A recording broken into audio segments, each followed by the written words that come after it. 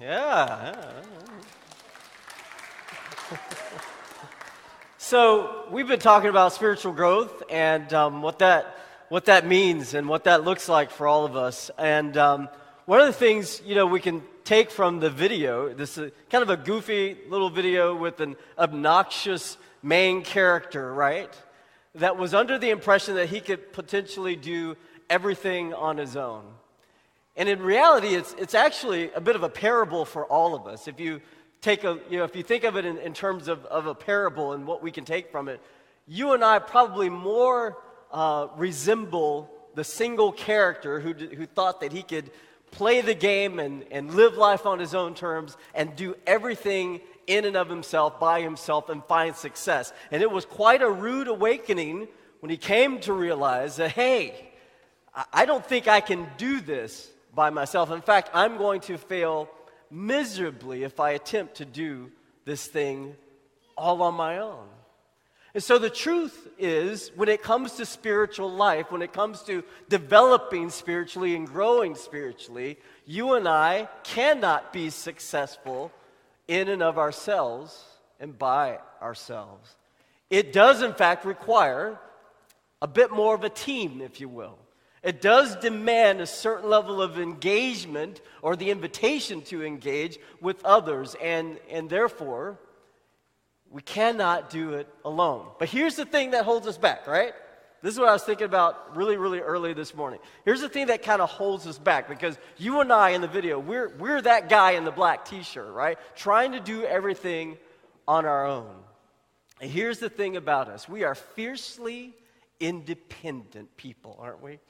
And that's just kind of the way it is in our country and in our culture and in our world. We are fiercely independent. And here's the other thing. We are ruthlessly self-absorbed.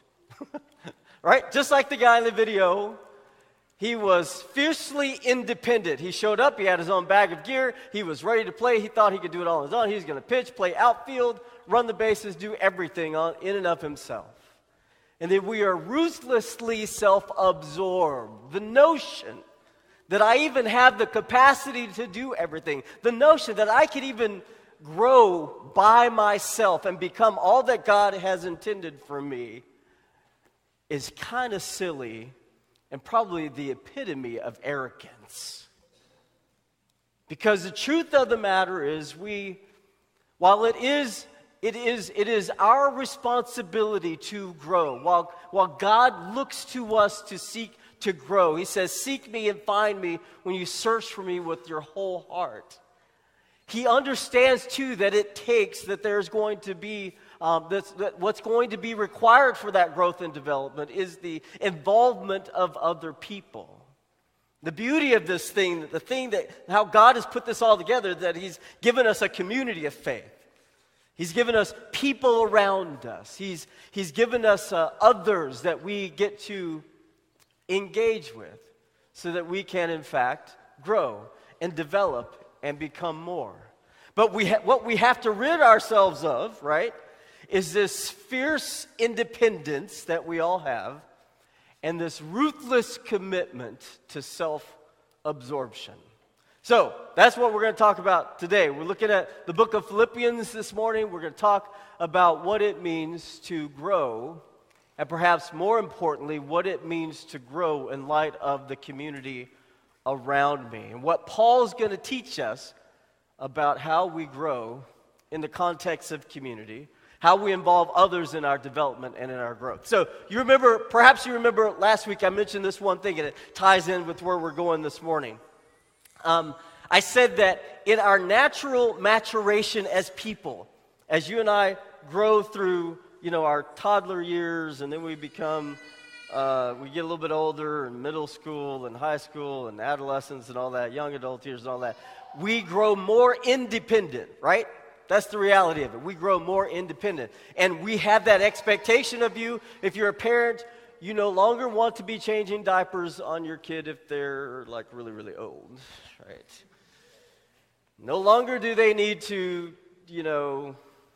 do some of the things that they did when they were young kids. There's an expectation that they grow more independent. You're not going to sit in the high chair and we're going to put some Cheerios on the little tray, and you feed yourself that way anymore. That's not going to happen when you're 13, 14, 15 years old. Please tell me that's not happening, right?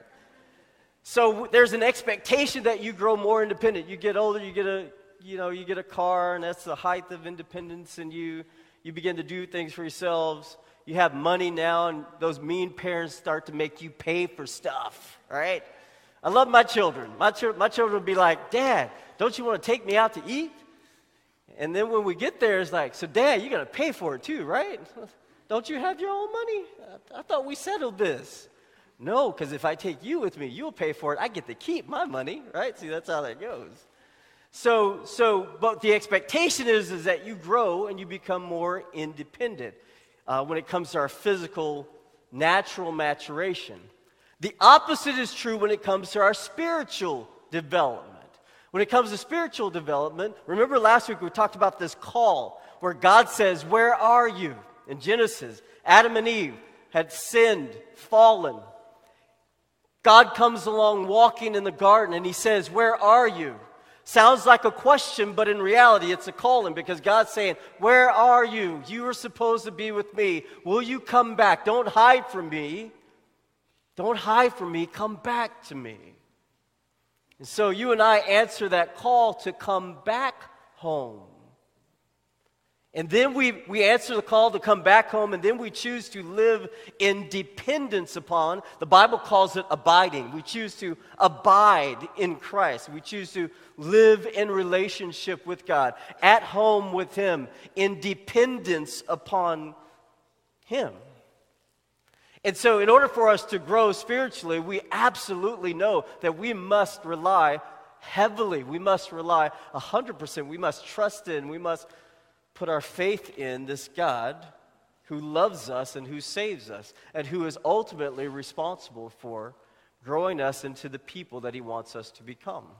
And that's easy to fathom, right? The notion that we come back to God and we connect with God and we live in relationship with God in order to grow.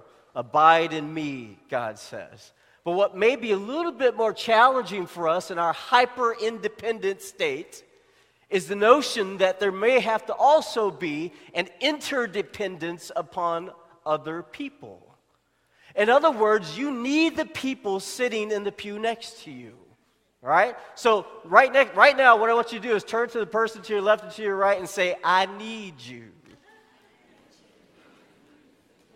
And say, and right now, I need some money. Can you help me out? No, I'm kidding. Don't say that. But the reality of it is, we need each other, which is extremely difficult for us sometimes to fathom, that we actually need someone else for our spiritual growth. But it's all throughout the Bible, and we see it all throughout Scripture. We see this sort of different mentality that comes about in Scripture, whereas you and I are fiercely independent and ruthlessly self-absorbed. What we see Jesus doing is coming into a culture that has those same tendencies and decided that He would call a bunch of men to Himself. He would invite 12 disciples to come along with Him. And it was natural for that culture not to go it alone. But obviously, naturally, as we've progressed down through the ages of time, you and I have become far more isolated, far more committed to independence, even when it comes to our spirituality, than they have been in past cultures. And yet the imagery, the message that we get from Scripture is that you and I we should not do it alone. So I want to take you to a passage in the book of Philippians where we get a little bit of insight into this very notion of attempting to shed or to rid ourselves of this fierce independence and this ruthless self-absorption. Which, by the way, these things hinder growth. They don't actually promote growth.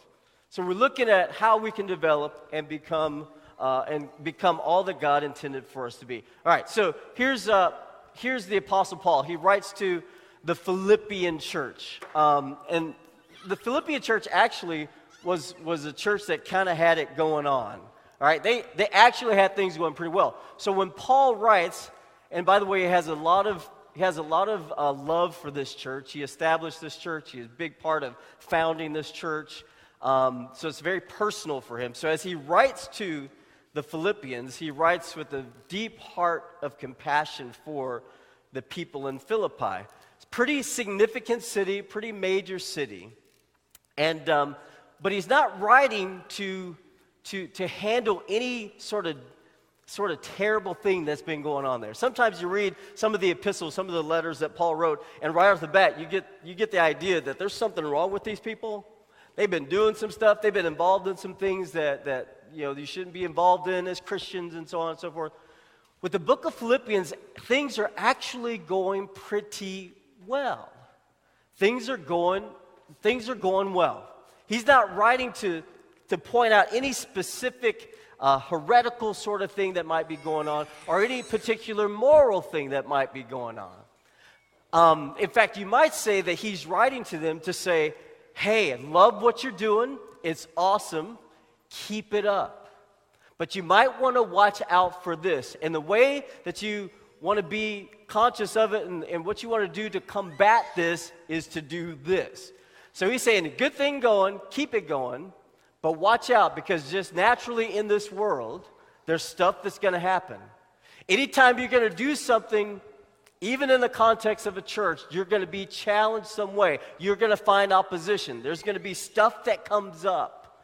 So I want you to be ready for that and handle it this way so things can continue to go well for you. That's kind of Paul's position on this. So we pick it up in Philippians chapter 2, we're going to look at verses 1 through 5. So we'll just kind of read it together, follow along with me if you can. He says, Therefore, if you have any encouragement from being united with Christ, if any comfort from his love, if any fellowship with the Spirit, if any tenderness and compassion, he says, then make my joy complete by being like-minded, having the same love, being one in spirit and purpose. Do nothing out of selfish ambition or vain conceit. Pick up on that.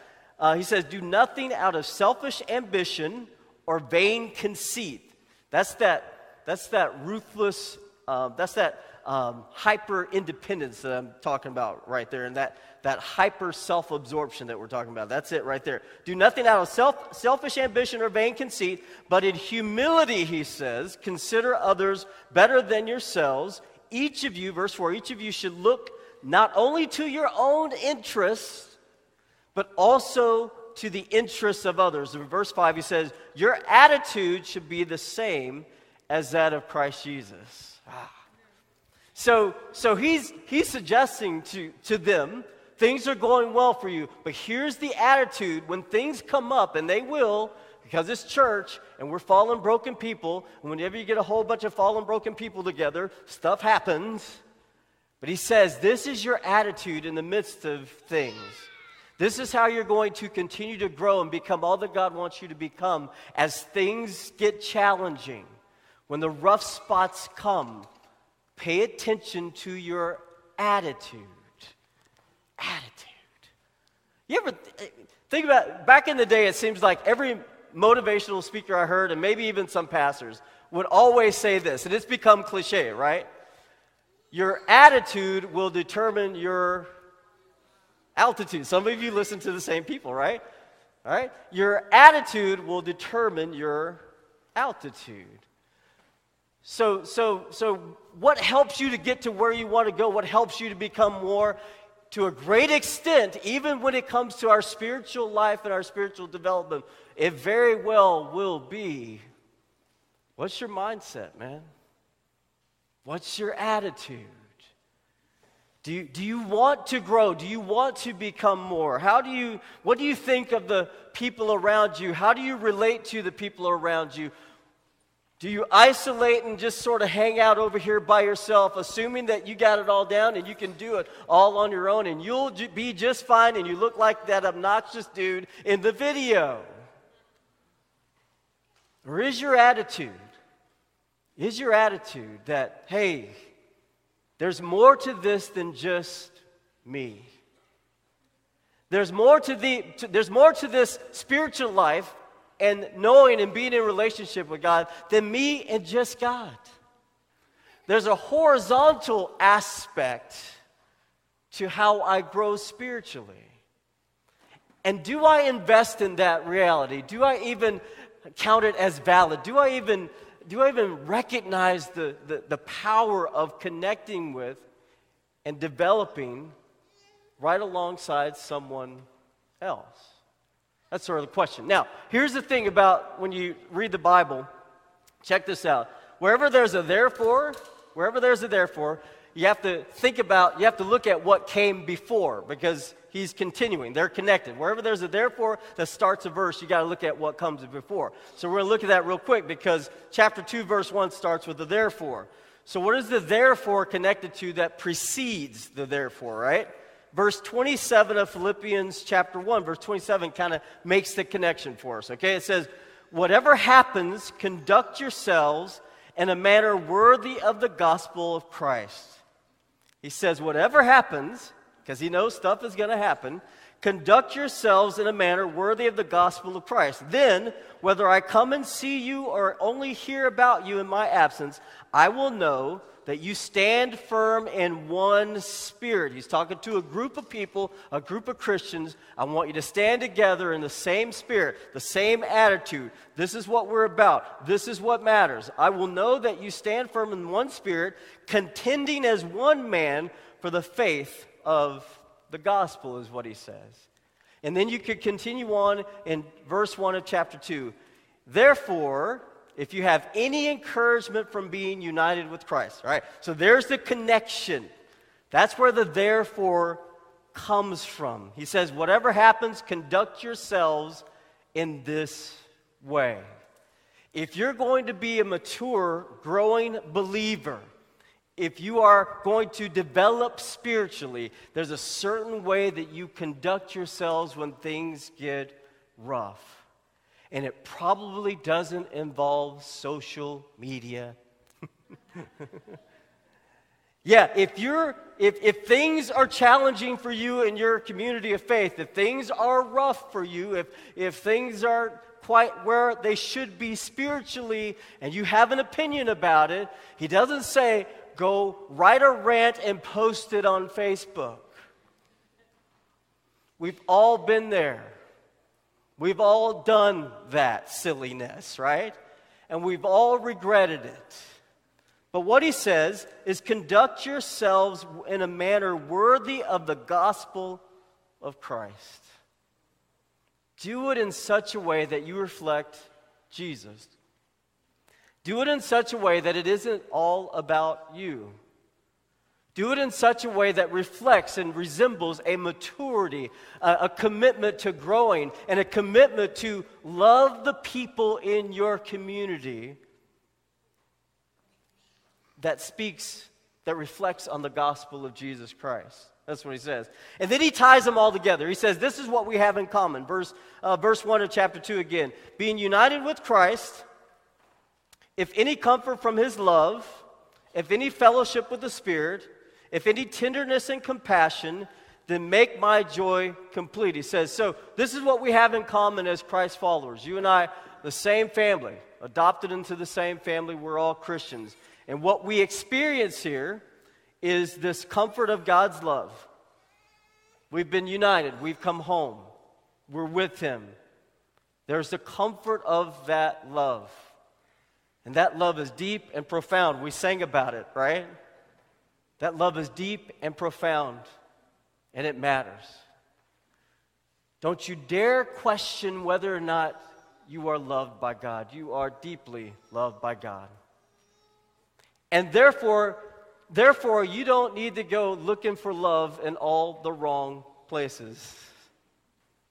God says, we share this same love. We've been adopted into this same family. And then he says, if any comfort from his love, you should experience that comfort. Any fellowship with the Spirit. Because of the Spirit of God, you and I feel a connection. Because of the Spirit of God, who God deposits in us when we receive him and accept him as Lord and Savior, we have this shared common experience. There is a spirit about us. it's within all of us. And so it sort of permeates wherever we gather together. It's the Spirit of Almighty God that binds us together. And he says, you should find comfort in the love. You should find comfort in the fellowship of the Spirit. And then he says, you should also understand the tenderness and compassion. Those sort of things should be in the environment and the atmosphere of your church. A tenderness and a compassion. Now, I'm thinking that we can grow in that sort of environment, man. I'm thinking that we can grow and we can become, if there's that sort of, there's the Spirit of God, there's the comfort of knowing that I'm loved, but then there's a tenderness and compassion that fills my church. Who can't grow in that environment? Right? It's like, some of you have raised children, right? And some of you in the future will raise children. And it was always exciting to watch it when your kid would start to, become mobile. And they could pull themselves up and they could start to walk and so forth. And there was never a moment, hopefully, prayerfully, I believe that this is true. There was never a moment where you got mad at that kid where they just, when they didn't perform, right? When they didn't get the walking down just perfectly when they were learning, right? Come on, kid. What's wrong with you? Walk already. You demonstrated some tenderness and some compassion. And you loved them along the way. You didn't just sort of put them off in a room and say, okay, walk. Pick yourself up and do it. I love you. Yeah, walk. So you can eventually run out of my house, right? You didn't do that. But in the context of love and deep compassion, you nurtured and you cared for and you loved. You made sure your child came along. And Paul says, if any of that exists, then make my joy. It fills me with joy, he says. He says, then make my joy complete by being like-minded, having the same love, being one in spirit and purpose. In the same way that you've been shown love by Christ and you've been shown compassion and tenderness, I want you to demonstrate that same. When things get rough, I want you to demonstrate that same love, that same compassion, that same tenderness to the people around you. Be patient. Be compassionate.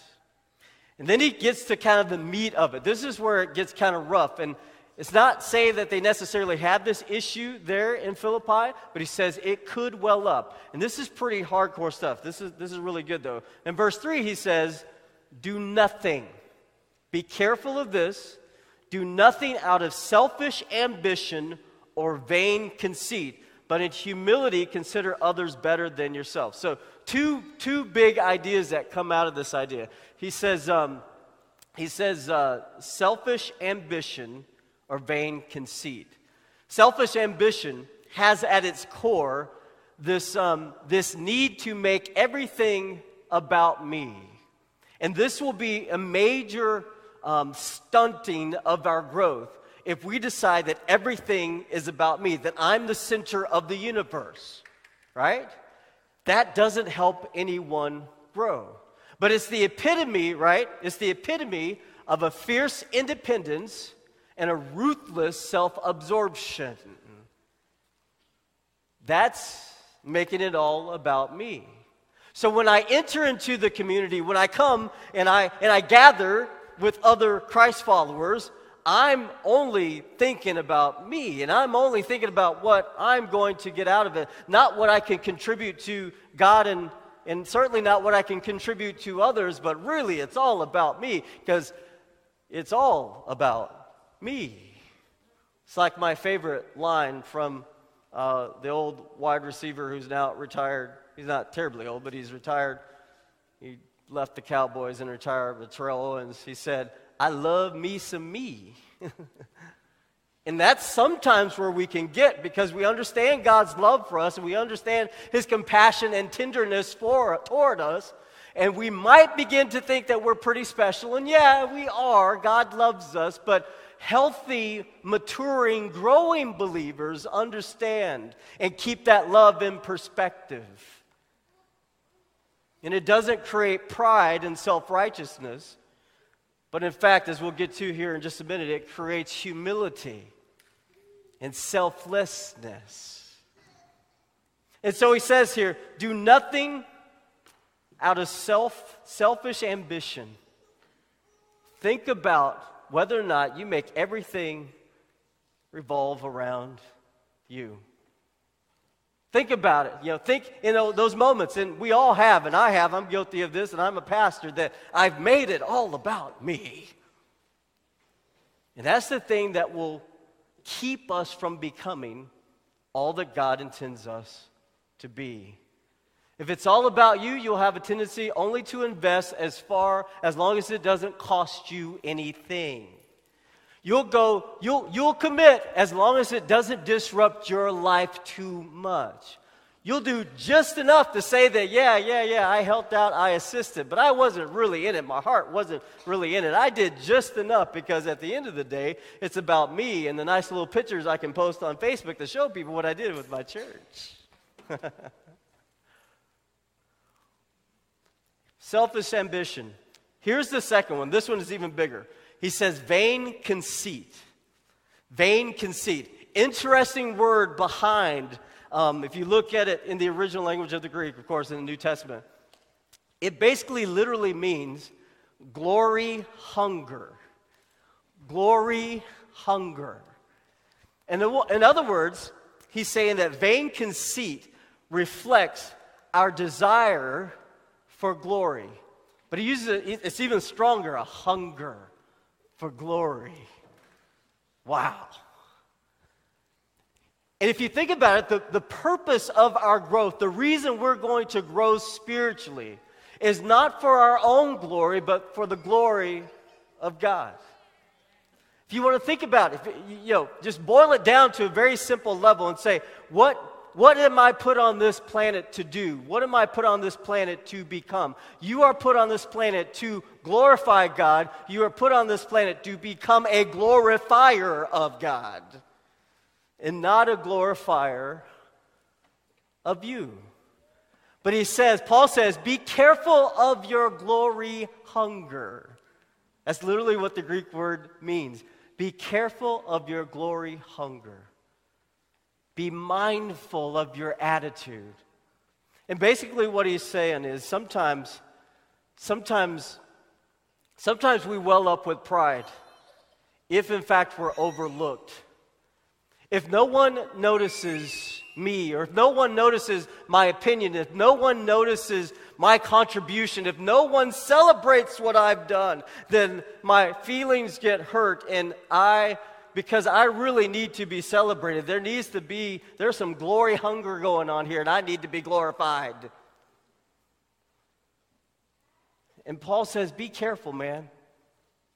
There's a danger in that. It will keep you from growing. It will mess you up. If this whole spiritual life and how you relate to church and so forth is just about you and what you can get out of it, and it's about your glory, and it's about people noticing you, and it's about people sort of celebrating you, then you'll never grow.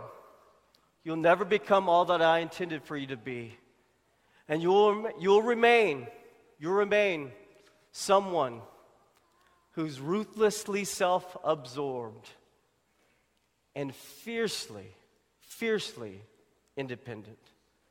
He says that's not how you grow. So he comes along and he provides a remedy for all of this, and this is great. This is really good. Verse 4, he says, it's verse 3, towards the end of verse 3. He says, do nothing out of selfish ambition or vain conceit, but, he says, in humility. Everybody say on 3, humility. 1, 2, 3. Awesome. Humility. But in humility, consider others better than yourselves. Each of you should look not only to your own interests, but also to the interests of others. He says the best attitude for growth, and the best attitude to avoid stunting your growth, is humility. to be low, not to belittle yourself, and not to be a doormat, but to be humble. Don't make a big deal out of yourself. And don't get so bent out of shape when somebody doesn't notice what you've done or pay attention to your accomplishments. Just be humble. Be approachable. Be engaged. Create some connection and some fellowship with the people around you, is kind of what he's saying. Don't just be an arrogant, standoffish person over here that nobody really can connect to. He says be humble. Come low. Don't make a bigger deal out of yourself than you are. Make a big deal out of Jesus. He's the star of the show. Celebrate God and who He is. And be interested in other people. Be interested in other people. You know, one of the things we're challenged with as a church very often is people are, it's easy to critique us. We're a large church. So it's easy for people to kind of come into our midst and be missed and remain anonymous. And people will sometimes walk away from our church and say, man, that church is unfriendly and it's cold and I don't want to have anything to do with that church. I'm never going back there. And to a certain extent, we're probably guilty of that. And one of the remedies to that is a simple humility. And that's simply to say, hey, I'll reach out to anybody. I'll connect with anyone. I will show an interest in the lives of other people. I may not even fully know them, but I'm okay welcoming them here to this church because I want to know them. That's kind of my calling. That's my attitude. In verse 5, he kind of seals the deal. Your attitude should be the same as that of Christ Jesus. At the end of the day, our growth will be determined by not our independence or our self-absorption, but by our willingness to take on the same attitude of Christ. And I think there's one huge step that we all have to take. I think there's one huge step that we all have to take, and we have to take this every day. I think it's an everyday spiritual discipline that we should all incorporate into our lives, and that is this: to pray, to kneel at the feet of Jesus, and to pray.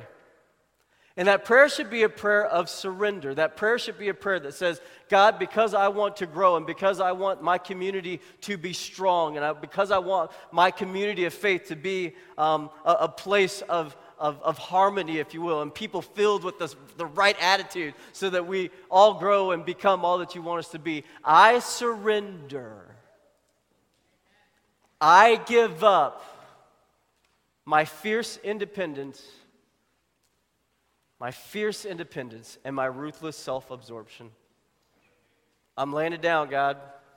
This thing has never been and never will be about me.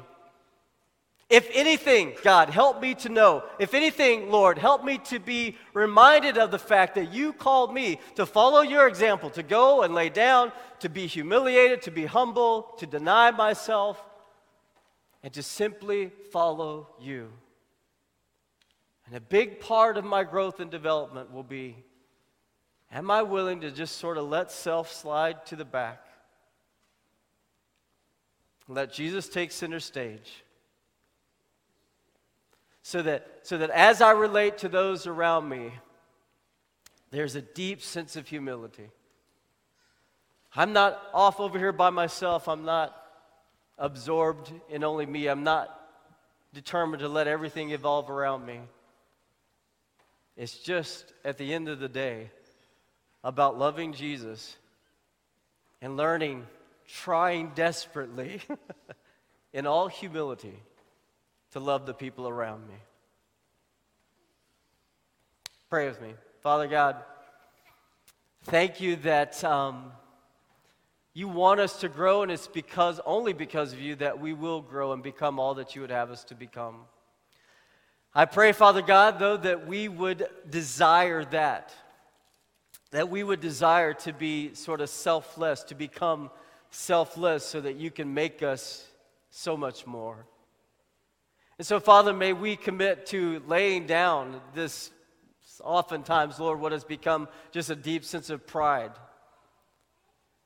and an unwillingness to engage and to learn from others and to grow in community with others. And so, Father, give us the courage to just kind of lay everything down, to lift you high, and to become the people you would have us to become. Thank you, Father. In Jesus' name, amen. Amen.